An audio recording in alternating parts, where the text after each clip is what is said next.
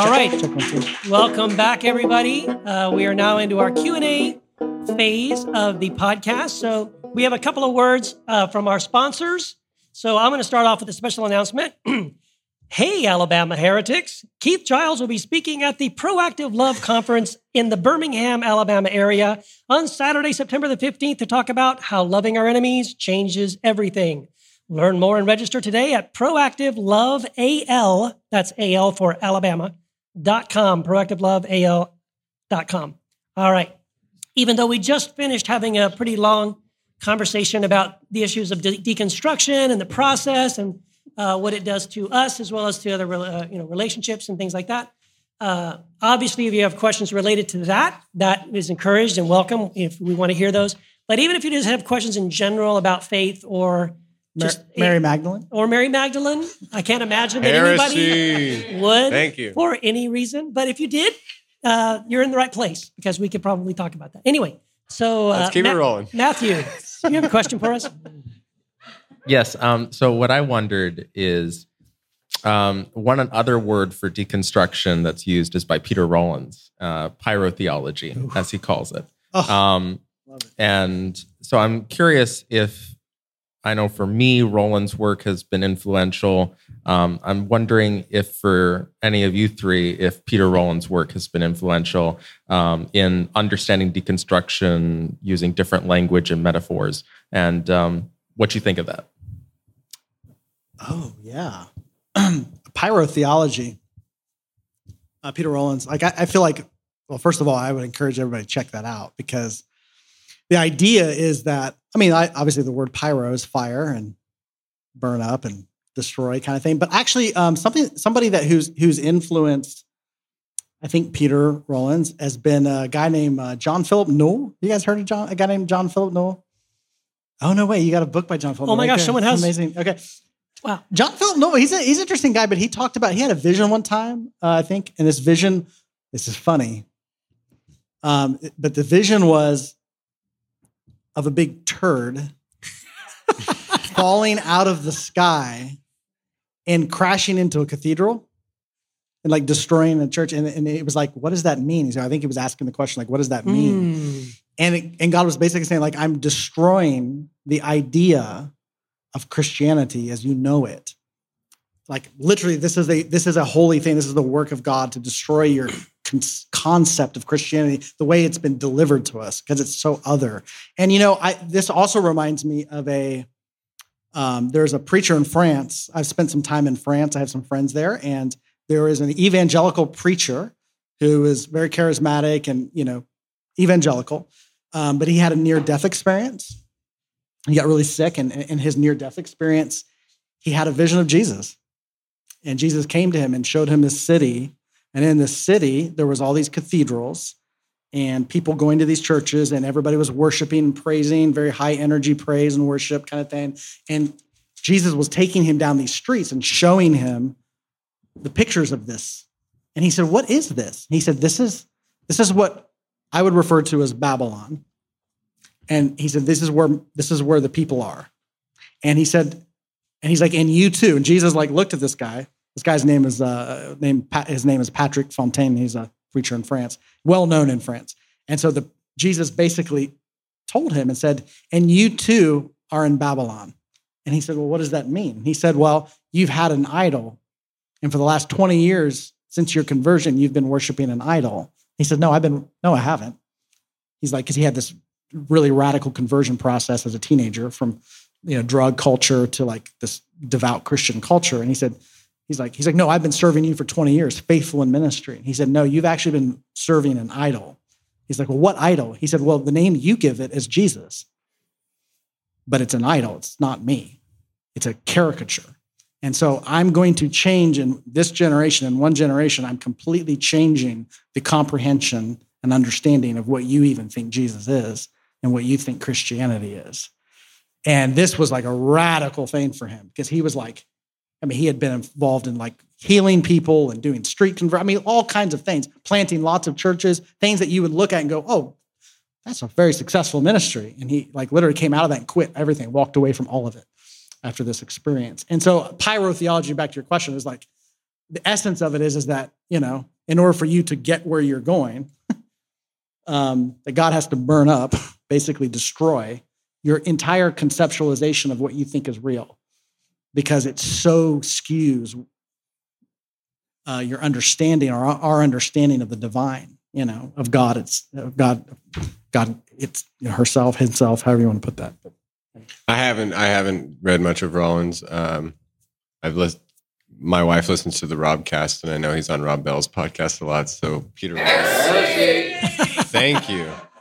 He is on his game today. I have. So he talks from my bathroom when my wife gets ready in the morning. But that's and everything he says, I'm like, oh yeah, I'm tracking with him. But I personally haven't read much of him. Yeah, I was going to say I haven't either. I think there's one book that he wrote that someone sent to me, and I started to read it. And I enjoyed it, but it was just something at the time that didn't catch me, and I didn't get to finish it. So I'm aware of him. I apologize. Sounds like you really love him. Maybe I should go back and finish reading it. But no, I love what you said, Jamal. That was really good. I will eventually read Rollins because I've heard a lot. I know I've heard good stuff. Jeff Turner, right? But Peter Rollins shares the story. I want to maybe this is a good, I think, picture of PyroTheology. He writes these parables. So Peter, am I right? I think he writes parables. Yeah. He has a whole book on parables. One parable, I just want to share it because I think it's profound. And I think what we're talking about PyroTheology is like the parable was there was this preacher who discovered, obviously this is a parable, so it's a fictitious story that he made up to communicate a point. It's like Jesus did. Okay, so the parable is there's this preacher who has this superpower. And the superpower is when he prays for somebody, they lose their faith. So this preacher would pray for people, he would sincerely pray for them, and they'd become atheists. And so he's like, is it me? Every time I pray for somebody, they become an atheist. So he's like, I don't want to pray for them anymore. So one day he gave up on praying for people. So one day he's on a train and he's traveling somewhere and he's preparing for a sermon. He has his Bible out and he's writing sermon notes down. And across from him in the train is some business guy. He's in a suit. He's had a few drinks. He's a little bit intoxicated, and he's cussing. He's on the phone. He's cussing, kind of like Matt. He's cussing everybody out. And he's upset. He's upset with somebody he's talking to on the phone.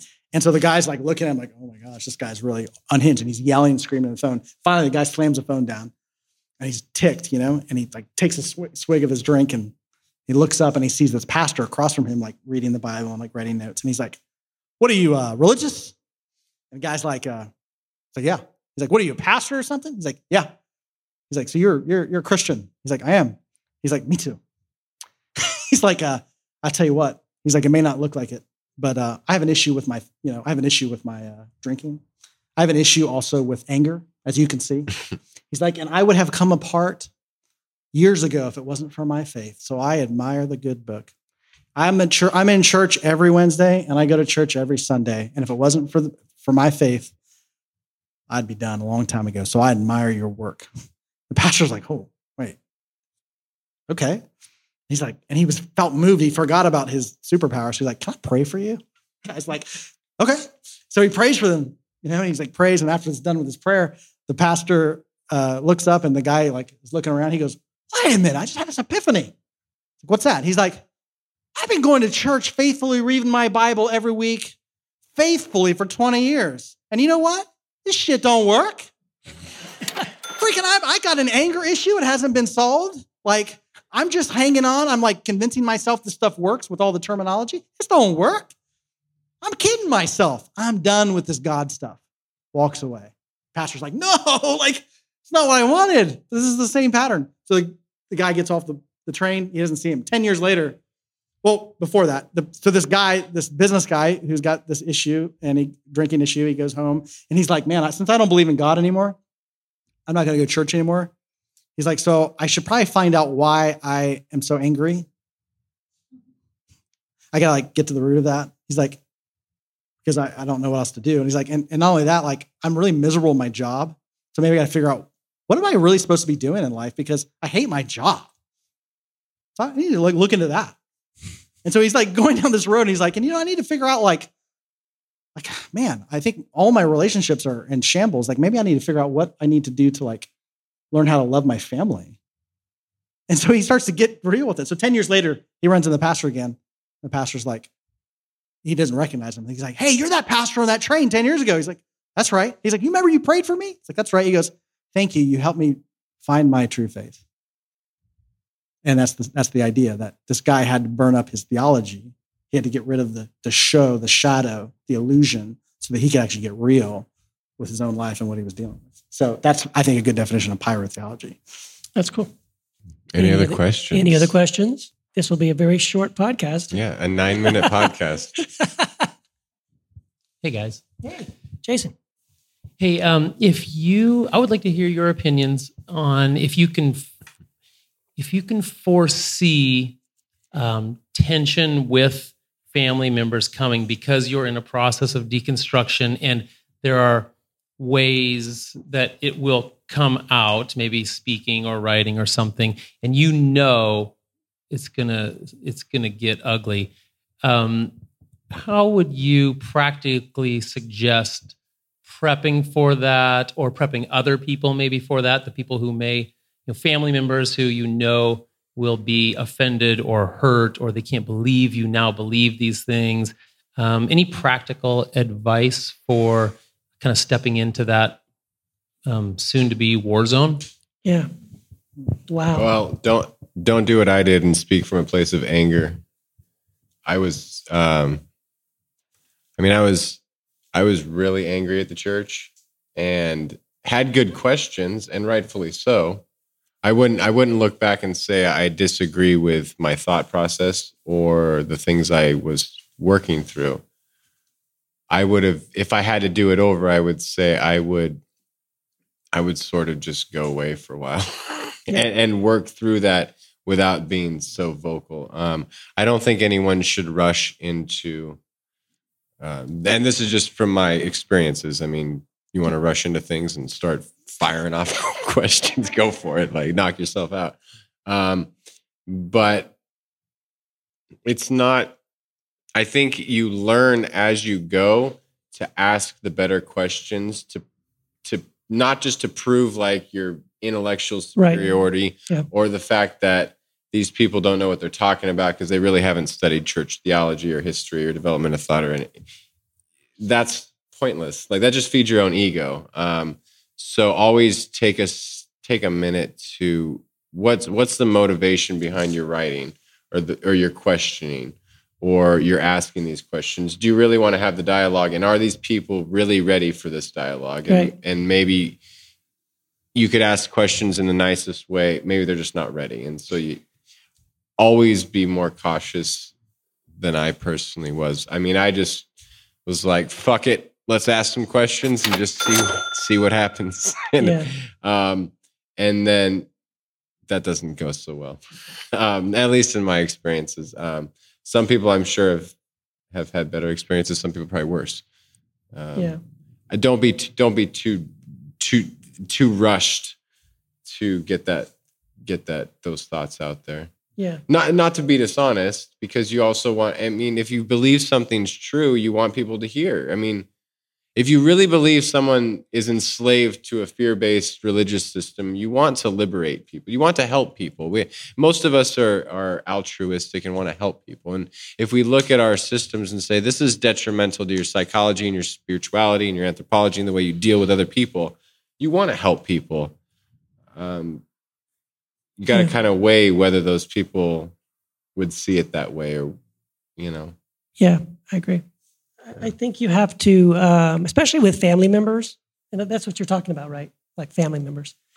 Because I have like Matt, I have family members who are very painful that, that we had this beautiful relationship and now it's sort of severed over these things. And not from my direction. I'm not the one, right, who's severed the cord, but they've made a decision to sort of kind of pull back. And so that's very painful. And that wasn't something and I didn't really necessarily bring it up. I agree with what Matt is saying. I think in some ways, like if you're in a place now with your family where your beliefs have changed and theirs haven't, and now you're kind of afraid of, okay, Thanksgiving is coming up and I'm going to go home and what are we going to talk about? I would just say really consider whether or not you need to have that conversation. Like, is this something... is it just going to bring strife, Or could there be a positive outcome out of it? I don't know. I think there's no one answer for this, right? It's not like one across the board answer. Every individual situation is going to be different depending on you, depending on the person, and even depending on what the particular belief or idea is that you've shifted or changed that they haven't, So it's really tough. I think the verse that comes to mind is the one that says, is to live at peace with all men as far as it depends upon you. And, in other words, so do all you can to have peace. If it's something you just feel like you're living sort of this lie and you don't want to pretend anymore to your family that you're this, whatever, look at me, I'm a Calvinist, but you're really not. Or look at me, I believe in eternal suffering, but you really don't. Then there's just something inside of you that's just like, I have to be real. I can't fake it anymore. I've got to somehow express to them like, I just don't believe that anymore. But that's really tough because what that's doing is testing the assumption that we've talked about already. Do they love me unconditionally? Do these people that I love so dearly, are they still going to love me as intensely when they find out I don't agree with them on something? Now, with my own parents, I've discovered that they've been really cool about it, which thank God. My parents have been really the best. Even when I know some of the things that I've talked with them about have challenged them. I've been shocked, even though some of the things they've embraced, like, oh, that makes sense. We've had some really good conversations. But again, unfortunately, you can't control those outcomes. The best you can do is, I think as long as you start from a place of your heart's desire, like Matt was saying, your heart's desire is, you don't want an argument. You're not trying to, start a fight. You're just wanting to express something that's a different point of view. And as much as you can make sure that comes from a place of sincere humility and love, that's the best you can do, and then whatever happens is on them, right? And then how you respond to that, which though it is very painful, like we've been saying, it can be a very painful process to experience that shifting of the temperature in the room just changes because all of a sudden, oh, you think that way. Oh, you don't believe that anymore. And suddenly, they're not laughing at your jokes anymore. And, it's kind of sad. So it's a tough one, man. I don't think there's an easy answer to it. But I think maybe asking the question, I think the best relationships are the one in which you're aware of what the other person needs. And then asking the question, what do they really need? Because sometimes people they need to tell you what they're concerned about. And if that's what they need to do, you should allow them to have, I think it's good to say, hey, you feel conflicted. You feel concerned for me and our journey. Maybe they just need to share that with you. And as you're confident in your journey, you can let them voice their concern to the degree that it's okay. I mean, you don't want to go beyond to an abusive situation, but asking the question, like, so for example, my dad, his heart, he means well, he thinks I've lost my way. I'm the, prodigal son, whatever you want to call it. And so sometimes when I talk to him, I know that he needs, as a dad, to share how he's concerned about me. And I know that he needs that. So I'll just let him vent. And I know when I hit my limit, when I feel like, okay, thank you. I've heard enough of that. So what I'll say is like, okay, Dad, thank you for sharing, and let's pick this back up later. And I know I've given him what he needed. Not every question is a question. Sometimes questions are really statements. So if somebody wants to question you about your belief, if trust your inner guidance. If you believe it to be a statement, then let them make the statement. But if if you feel like it's a legitimate question, then you can feel free to share and answer the question. But it's just trust yourself, trust your heart, and give them what they need. Yeah, that's good. Can I just real quick say something? And then, you're next. This wasn't a family member, but it was a really good friend of mine that lives locally. And I love this guy to death. He's like one of my closest friends. I love him. And I know he and I disagree on certain theological points. So I sent him, there's a YouTube clip of, I love it. It's Brian Zond and this other guy, and it's a debate. And it's called the Monster God Debate. If you haven't seen it, you should look it up. It's amazing. So I sent it to my friend, and he was like, I couldn't even watch it. It made me so upset. I got so angry, I couldn't watch it. So I was like, oh, that's disappointing. Well, a few months later, I sent him another YouTube clip, and it's Brad Jerzak. doing the beautiful gospel in chairs. If you've ever seen that, that's also an amazing clip. And here's the funny thing. They're both saying the same thing. Right. But when he watched the Brad Jerzak beautiful gospel in chairs, he goes, oh, I cried through the whole thing. It was so beautiful, man. That touched me so much. Thank you. That's awesome. I was like, whoa, look at that. So in some ways, maybe it's even just finding the right way to introduce that information, right? So for my friend, it was definitely not the debate situation, but it was this beautiful presentation that just framed the same information in a way that he was able to receive it, right? And it's going to be sometimes really hard to know what it is for that person that's going to work or click and what's going to just set them off. So anyway, there's just a real example of that. I'm not going to have better questions when I'm back in my kitchen listening to you guys talking. But I do have this one question is, because for me personally, when we left our denomination and started on this journey, on this road, and we've been through so many. Mine started with Benjamin L. Corey's book, Undiluted. Oh, yes. That's the one that just clicked to me. The light went on, and I was like, everything he's saying is exactly what I'm feeling. I thought I was the only one on this earth feeling like this. And I was afraid to share it with him because he's a third generation Seventh-day Adventist, or he was.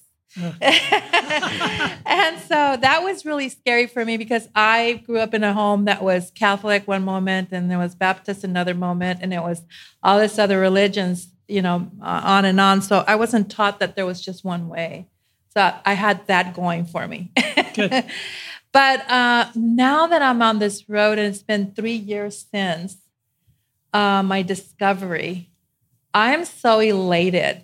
Like, I want to share it with everybody. And I feel like it's like a new start. I feel like it's during Jesus' time or even after, and you're getting together in these small little groups because there is no church to go to with all this that we've been that I've been discovering and that we've been discovering together. And so for me, it's elation. And sometimes it feels like a dream. Like I'm going through this dream, and I sometimes have to ask myself, geez, am I really here? Did I really hear that? Did I really read that? Is that what it really is? So my question to you guys is, how do you guys feel since learning this new journey or being on this new journey and learning these new things? You mean now? Yeah. Okay. Now. That's a great question. I'll go first. Liberated. My first book I called All Set Free because that's how I felt and how I viewed how everyone's going to feel. And so I was raised in a very law-based, I don't want to say puritanical, but holiness code, do this, don't do that. Mindset and interpretation of Christianity, and it was very enslaving. And so, for instance, I was always told gay people were sinful simply for being gay, and I knew the Bible verses for that. But in my heart, I felt like I had to say that because I felt like it wasn't true.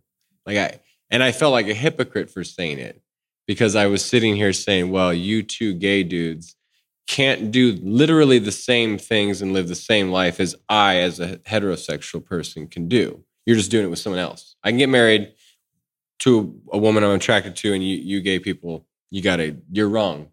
And I had to say that theologically was true, but in my heart was like, I think I'm full of shit.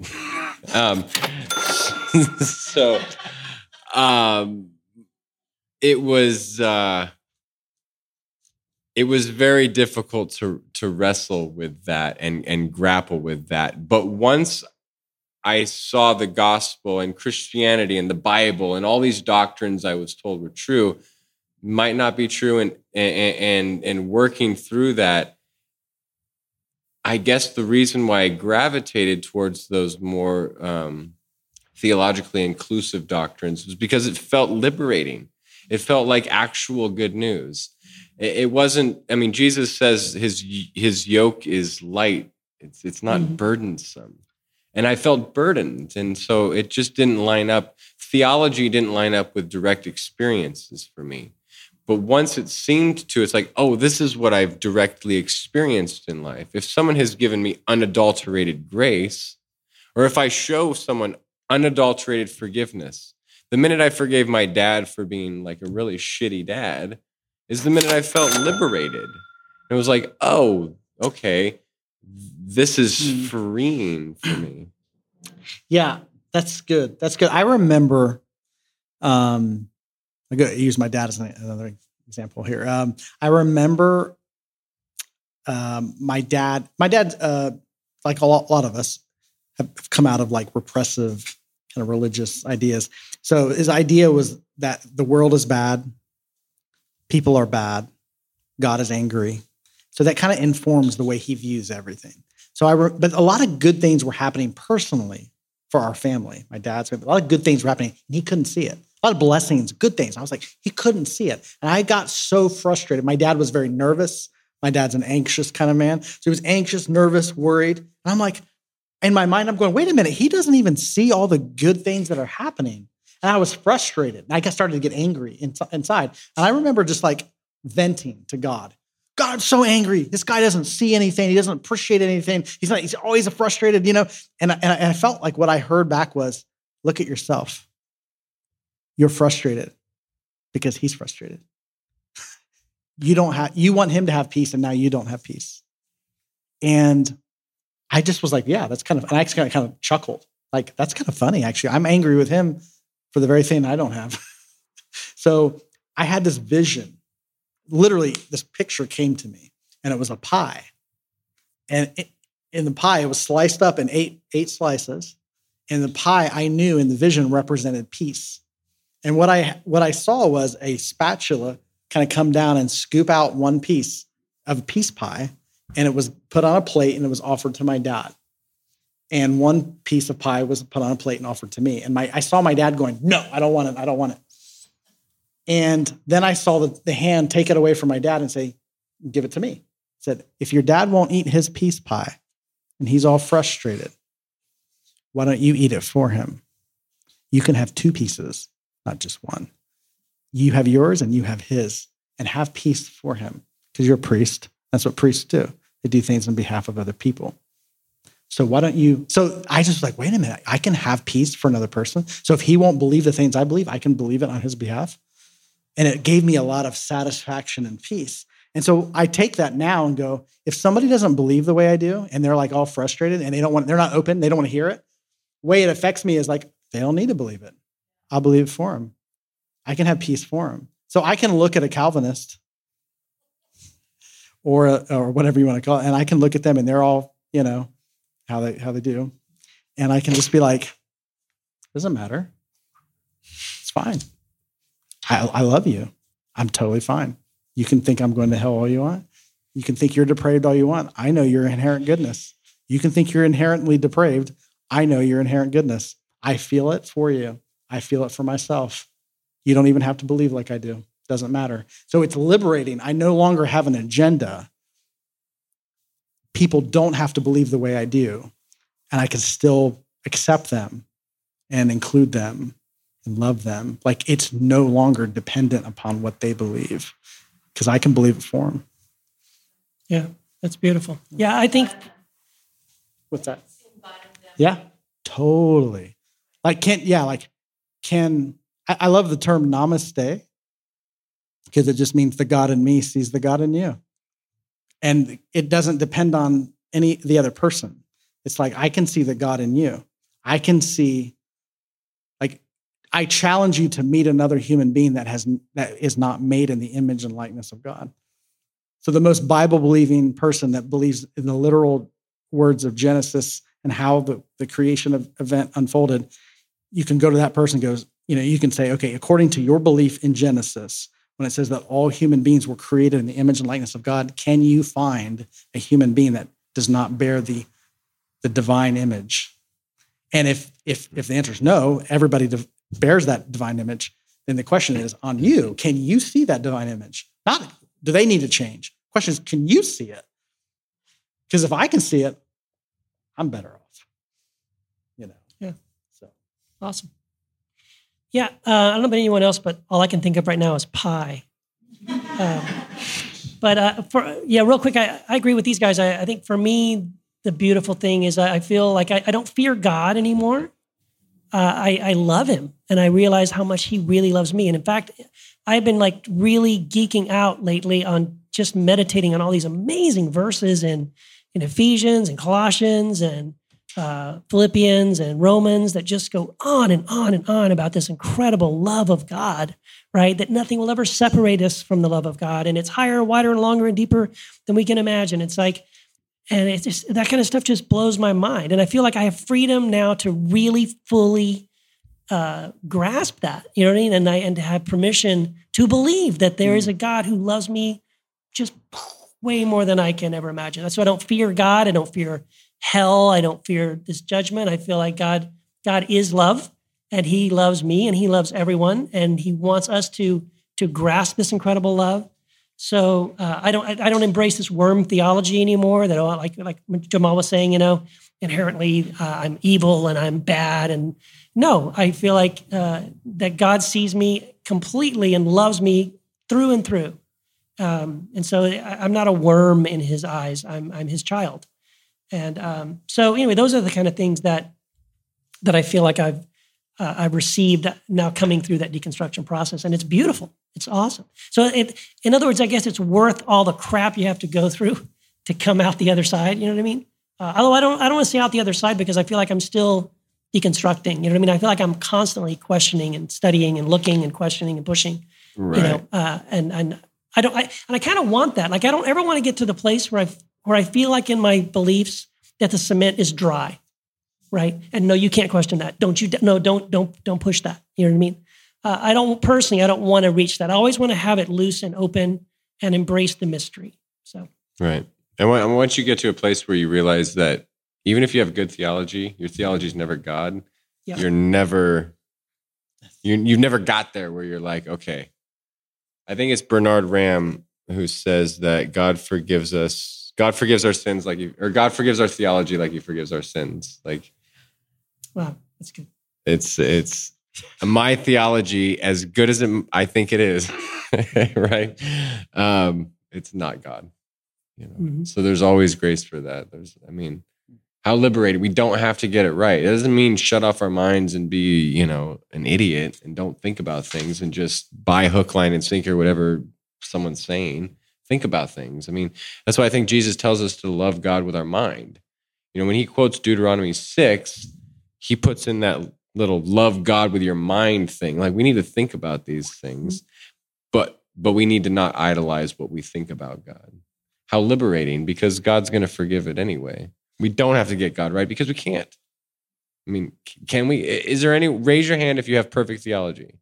If you're raising your hand, you probably have a little bit of narcissism or arrogance because, and you might have great theology. You might have some good insights. That's true. I think a lot of us probably have good insights. All of us probably have something to contribute.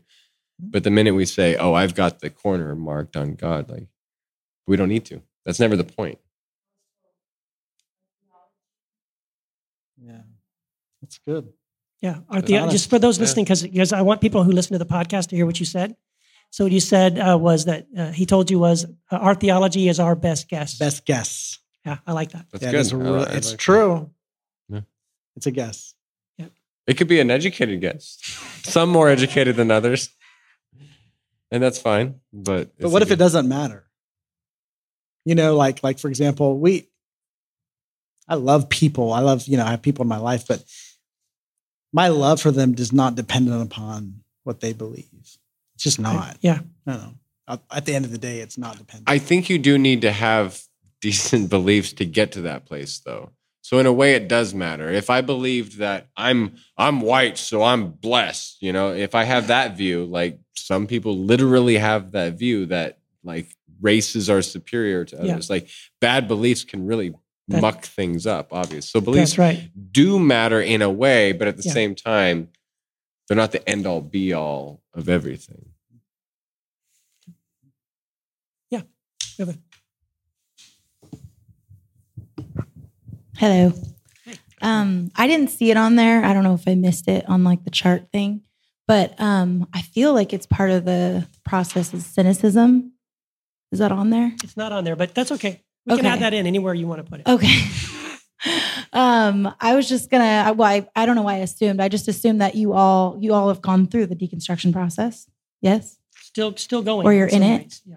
So, I guess my question is kind of like twofold. Like, did you go through that part, the cynicism, being cynical? If and how did you get through it? And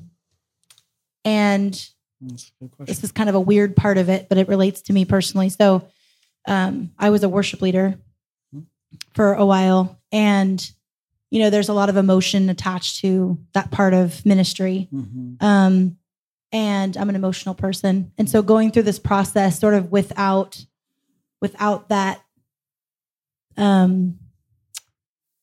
what's the word? Well, anchor, but like also like it's like a venting place. Yep. Or a connection place, outlet. There you go, outlet. It like I felt a lot of loss, because I didn't have that connection to God. Because my deconstruction process has very little to do with my relationship. For me personally, my relationship has never been in question. But the information, the doctrine, church, people at church, all those kinds of things have been, totally moved around in my brain and all that stuff. And so anyway, I'm trying to get to the point, which is that the whole cynical part of it, like, how do you deal with that part? Because I don't want to be cynical. I want to be at peace, and I want to be what? Can you give an example of cynicism? Like when you feel cynical about something, can you like, what like when someone is sharing their faith, or when you go to a church service and you see people on their knees or in tears, and part of you is like, for me, like a lot of that stuff, I was like, well, that doesn't mean anything, because they believe in something doesn't mean the same thing to me anymore. But at the same time, I didn't stop believing in humanity and that people hurt and want forgiveness, or they want validation, or they want connection, or they want whatever it is that they're, searching for. So it's not that I doubted them or their authenticity, but I don't know, just the whole, I don't know. I feel like I'm not expressing myself right, but I know exactly what you mean. Yeah, totally. I've been in this process for like a year, and I was out of church, and I miss worship so much. I miss worship music. And so I'm kind of like looking for that. Like, do any of you have that? Like, do you guys in your journeys, like, do you still listen to worship music? Do you wrestle with the words? Because that's my biggest thing now. Like, I listen to stuff and I'm like, whoa, like that cannot be in that song, right? Especially with what I believe. I'm like, this is terrible. This is so sad and so hopeless. And, and so now I'm getting back into church. My brother's a pastor, and the church that he's a part of is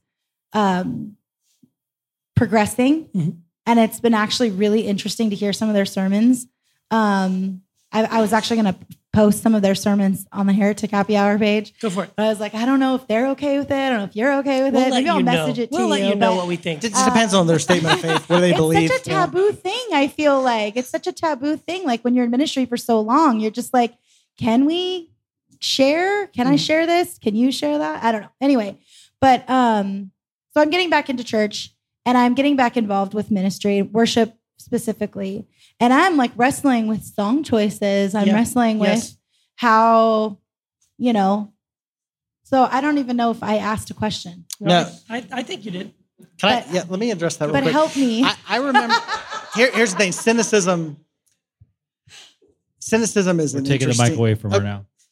Okay, so you can tell she's a worship leader. She was on that mic. Yeah. I remember a phase where I was very cynical of preachers, very cynical of any religious experiences.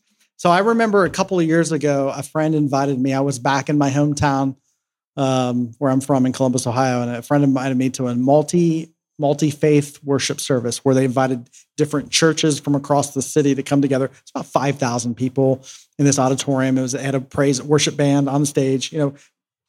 That was like a former life. I was a part of that years ago. So like, I remember being triggered, like walking in and going, look at this crap. I left this stuff, and I was really triggered. And they were singing songs. And they had this big screens, and the words were on the screen, and it was all about like, God, you're so good, you're holy, you're pure, you're worthy of all praise. These phrases, that we sing in like worship songs. And I felt cynicism. But then I was looking around at the people in the room, and there was like all these people, and I was looking, and they were looking up at the sky, and I'm like, what are they looking at? And I knew in my heart, but then I came to this realization of what cured cynicism for me is the belief that at the root of every behavior is a good intention, is a noble intention. And that actually is the most important part. So as soon as I realized that, I was able to see, look at these beautiful people. Look at these good people who are in sincerity trying to connect to something beyond themselves. And it like really made me appreciate their heart. And then those words, something mystical happened to me in that moment. So here I'm in this worship service where I was judging it a few minutes earlier. And now I'm going, there's a beautiful thing happening. All these people are directing their energy beyond themselves, which is beautiful. And then instantly people started coming to mind. So I started mouthing the words of these worship songs. And instead of like applying it to some distant figure in the sky somewhere, I started thinking of people, real people who I knew. And I started texting them the words of those songs. So instead of talking to some theoretical figure in the sky, you are good, you are worthy of all praise, you're worthy of devotion, I started texting that to real human beings. And by the way, those human beings, people will say, well, that's idolatry. How could it be? Because all human beings are literally the manifestation of the image and likeness of God. The whole point has always been about incarnation from day one, that we are literally incarnating the divine on this planet. So when we love other people, we are loving God. This is exactly what Jesus said. There's no difference. And so it restored to me like this sense of like, so cynicism is like, okay, maybe I just have a different place to like, so I worship now, but I just don't worship the sky. I want to worship where God lives. And where does God live? Yeah. Within the essence of humanity. Well, and that's something that's changed for me too. Yeah. Is that he's become something different in the sense that like he doesn't need it. Right. The adoration and all that stuff. I mean, if we give it, he receives it. I mean, I think, but I don't think he's like, I don't know. Worship services are so different to me now, especially when I'm up there now. And I'm just like, you're right. Like there is this, without even realizing it, just you saying it. I'm like, yes, I'm thinking about the people. Yeah. I even went so far last Sunday to say like, this worship service is for you guys. Yeah. Yes. I stopped closing my eyes in worship. And I knew that there had been a change in me because I started to see people and I would like direct the songs to people. And we've been wired. Some of us have been wired so differently to close your eyes. Don't think about anybody else around you. This is for God. And it's like, but then when I discover who like him, it's like, he doesn't want that. What does God look like? Yeah. It's like, looks like you. Yeah. Thank you. But I think you were going to say something about worship music, right? Yeah, I had a couple things. So I know what you're feeling because like, I love my mom and dad to death, but I've since left the whole traditional church model. I'm in part of a house church now with has, like I said, very radically different. But anytime I go back to visit my parents, if I'm staying over the weekend, we go to their church. They love they go to this mega church in El Paso. They love it. Love it. So I go with them. And the same thing, I walk in and immediately I'm just like, and so what I started doing was like just praying, like, Lord, because if I don't do this, I'll just sit there and I'll just pick every little thing. You know what I mean? I'll just like critique. Oh, that's stupid. Oh, that's wrong. No, you're right. Sure. And the whole time I'm just getting, tense. So I just started saying, okay, God, you know what? God, give me your eyes. Let me see people the way you see people and help me to find you in this place. Like, I believe you're here. You're in this place. And so just show me you. Let me see you. And the beautiful thing was he did. And like, so I got a ton out of that. I came home very blessed, right? But only because I opened myself up to say, okay, God, show me you're here. You're you know what I mean? And show me what that looks like. But one thing in general that's helped me just specifically with just not being negative and stuff, and being, and venting and all that kind of stuff. This has like become something that through our house church that we just sort of learned is that everyone is in process. And that, again, we said this already, but there's things I believe now I didn't believe 5 years ago or 10 years ago. And again, I hope that I'm going to continue those things are going to be soft and they're going to continue to grow and mature and change. And so because of that, it gives me grace, and we've learned to have grace for each other and for other people that we meet that, like I may completely disagree with everything that person just said or what they believe, but I've found a way to give them permission to be where they're at in that process, right? So we're all at different points in the curve, and maybe I'm over here, but you're over here, but maybe in other ways you're like way ahead of me, right? And it isn't about who's ahead of anybody else. That isn't the issue. It's just the recognition that everyone is in process, right? And then giving everyone permission to be in that place, and that's okay. And then if I could real quick, I just want to say something about worship music. We are going to do a whole podcast, by the way. It's on our list. We're going to do a whole thing on worship music. But I think worship music, what I started noticing with worship music and even with hymns is how much worm theology is in it. Even like our favorite, the best hymn ever, Amazing Grace, right? Saved a wretch like me. It's like we just keep reinforcing this, what a worm, what a wretch. Oh, even one of my favorite modern worship songs, Reckless Love, the first time I heard that, I wept. It was like, oh, beautiful. Oh. But then I started noticing, we were actually in line last time at Sidecar. We did the second live recording, the first time we ever did the second live recording. And we were standing in line at Sidecar to get donuts. And we were talking about that song, Reckless Love. And I think at first I was just saying like how much I love that song. And then Jamal said, yeah, but there's that one part. And it's like, yeah, there's that one part that bugs me. And the line is, I couldn't earn it. I don't deserve it. Still you give yourself away. Now I love the last part. Still you give yourself away. Oh, God just gives himself away anyway.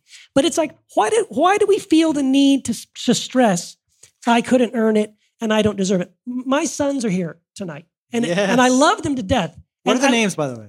David and Dylan. I'm not sure what David Dylan is. Dylan, He was okay. here a minute ago. There he is. Dylan's back there. That's so cool. And I can't imagine ever saying to my sons, Dylan, David, I love you so much. I loved you from the moment you were born. I would have died for you the instant I met you, but you don't deserve it. I want to make sure you know. I want you to make sure you know.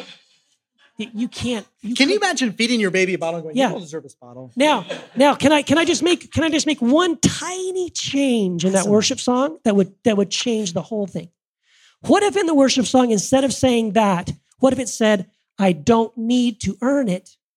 I don't need to deserve it. Because that's true. My sons don't need to earn my love. They don't need to. It's different to say they don't need to than to say they couldn't. Right? What I'm saying is, oh, you lack something. You're so pathetic. You could never earn it.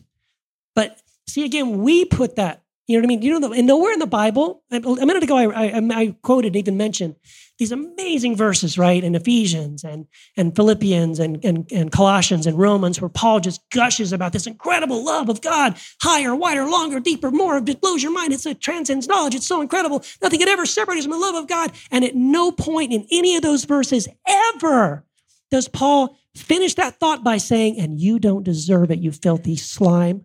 It's true. Never. It's true. We do. Yeah. We pencil that in the corner. We put that in there, but God doesn't. Gosh, and it kills me. That's one of my biggest pet peeves about worship music. That no matter how beautiful the song is, just talking about the amazing, the reckless love of God. Oh, but by the way, you slime ball, you don't deserve it, you pig. Like, why? That's my voice, right? That to me is the same as David in this beautiful psalm about this beautiful love of God. David drops in about dashing babies' heads against the rocks. That was David. That's not God, right? So unfortunately, we screw it up. We put our own little twist on it that screws it up. I did worship for like 10 years and played every instrument. And so the way that I've gotten over my cynicism is to avoid worship music. It's always in 6/8 That's a good timing. idea. I can't listen to songs in 6/8 timing anymore because I'm just like, oh, this sounds like a fucking worship song. And it just seems so like to me, the whole idea of worship music as like a genre of music sounds so absurd to me. I went to school for music, and it's like for one, I'm more worshipful hiking a mountain. Why do we talk about worship like now we got to play some C, G, E minor, like fucking D, bullshit C, all the G, same E. time? It's like You can play those. and then there is the stuff, like you paid the debt for me and all this penal substitution Right. stuff. That's just like the minute I hear that, I'm just like, okay, I can still be worshipful. I can still, look at the people who have the good intention. Their heart is in the right place. But I personally can't be like, oh, I'm connected to God now. It's just like, I don't understand why playing a song in 6/8 timing makes me closer to God. Yeah. I listen to offensive music. For most people, it would be offensive music. Like I listen to Logic. He's a rapper, and I find his lyrics are like way more closer to on point to what being a human is like, and I find more connection to. And he would say all these offensive things that my parents would just die over. And it's like, well, that to me is actually more accurate than this beautiful worship music I played for 10 years. And I would be like, do you want any vocals in your monitor? I'm like, fuck no. I'm good. I don't need vocals in the monitor because I can't, it's just that stuff that's just like, Jesus, you paid our debt. And I'm just thinking like, okay, so God was going to beat the shit out of Jesus until he decided not to. And I'm supposed to be like, thank you, God. Like, I avoid worship. I can't listen to it on the radio. What if we and when I say worship music, I mean, like the, Right. you know what I mean? The genre of music. Like I find Bob Dylan much more worshipful, Yeah. or Bob Marley, or Sam Cooke, Otis Redding. Like I find a connection to who I am as a human and how that relates to God, the divine, the universe, whatever, way more than I ever got out of Hillsong. And the or great thing about something. that stuff, that kind of music, is that you don't have to wait until Sunday morning at 9:00 and go to a certain place at a certain time and listen to certain Right. music. And well, now because I there's can not connect an to God. agenda. It's art for the sake. It's you're connecting art to God in a anytime, pure sense. anywhere. Not we got to create this thing, but we got to make sure that we've got it in this formula with this, and that's just how it seems. It just seems really formulaic. I think to me. people are. I think people tend to be emotionally repressed. So when people are emotionally repressed, the one time a week they get to express their emotion is on Sunday morning in high-powered praise bands, and it feels good to express your emotion. And I agree. It feels good. But I've always been struck by in the scriptures it talks about like the mountains worship and the trees worship. And I just think that's profound. It's like, how do mountains worship? Like literally, think about it. Like, what do mountains do to worship? Nothing. They just be. They just are. They just do what they do. They just are. The ocean worships by being what it is. So the question is, I just think maybe the understanding of worship needs to expand a little bit. I get it that it's the emotional expression. Human beings, though, worship. I believe that we worship when we are able to connect with our heart. And when we connect with our heart, we're able to express love. So when you love, because obviously what is God? The essence of God is love. God is love. So when human beings love and can express love, that is worship. So every time you express love to another being, you are worshiping. And I just think that there's a picture of that that's happening in these worship services and where people are connecting with their hearts. It just so happens that that's the only time they can really do that. Like how often do people look and weep and say things and express their devotion? Like you would think that people experience that in dating relationships periodically for a season, and then they get away from that. But what if that was the way we were meant to live? Yeah. Which we are like enamored and we're like expressing somebody's adoration all the time. You know what I mean? Yeah. Like I think that's worship. And when we do that, we're worshiping. And I just don't think that has to be limited to a theoretical being in the sky. I think we can like express adoration to one another. Be worshipful when you give to the homeless. I mean, That's right. If you see it like worship, you're going to see things a lot differently. Well, yeah. And then actually, that's the funny thing, that if you look at scripturally, the worship is not singing. It's like worship is never equated with singing. It's not, it doesn't. But it's usually like the way you live your life, right? It's more about who you are. And it's exactly what you're saying. It's like, it's orthopraxy. It's how I'm living my life. That's what honors God. That's what gives glory to God, right? Can I read something real quick? Because you were talking about worship music. And I've only found, it's very rare to find a worship song or just a song in general that you think just sort of nails it. And there's a song by David Crowder called Praise the Lord. I don't know what you think about David Crowder. You probably think, oh, he's a cheesy guy. I love David Crowder. But dude, the lyrics to this song blow me away. So the song, here's the lyrics. I used to shake you like an 8-ball. I used to shoot you like a gun. I used to hold you like a hammer, try to nail down everyone. I used to keep you in a steeple. I used to bind you in a book. I used to take you like prescription without knowing what I took. But now I just don't buy it anymore. No, I've tried and I've tried to know everything for sure, but I find I know less as I come to know you more. You're not who I thought you were. Praise the Lord. Praise the Lord. That's so good. Now that is a worship song. So good. So good. So is One Love by Bob Marley, though. That is too, yes. And And It's a Wonderful World. It's another Bruno Mars has a lot of good worship songs too. And Celine Dion, I bet, right? Katy Perry. Yeah. Totally. Rage Against the Machine. I love Testify, Sleep Now in the Fire, Guerrilla Radio. Awesome song. Tupac. Awesome. So I think we're wrapping it up here. Thank you guys for sticking around. Thank you for listening to the podcast. Please, if you're not in the Patreon page, check that out. Go in the Facebook group. We have a hotline. You should call the hotline or text us. Let us know what you think. I've already announced that. We really care about that. So thank you.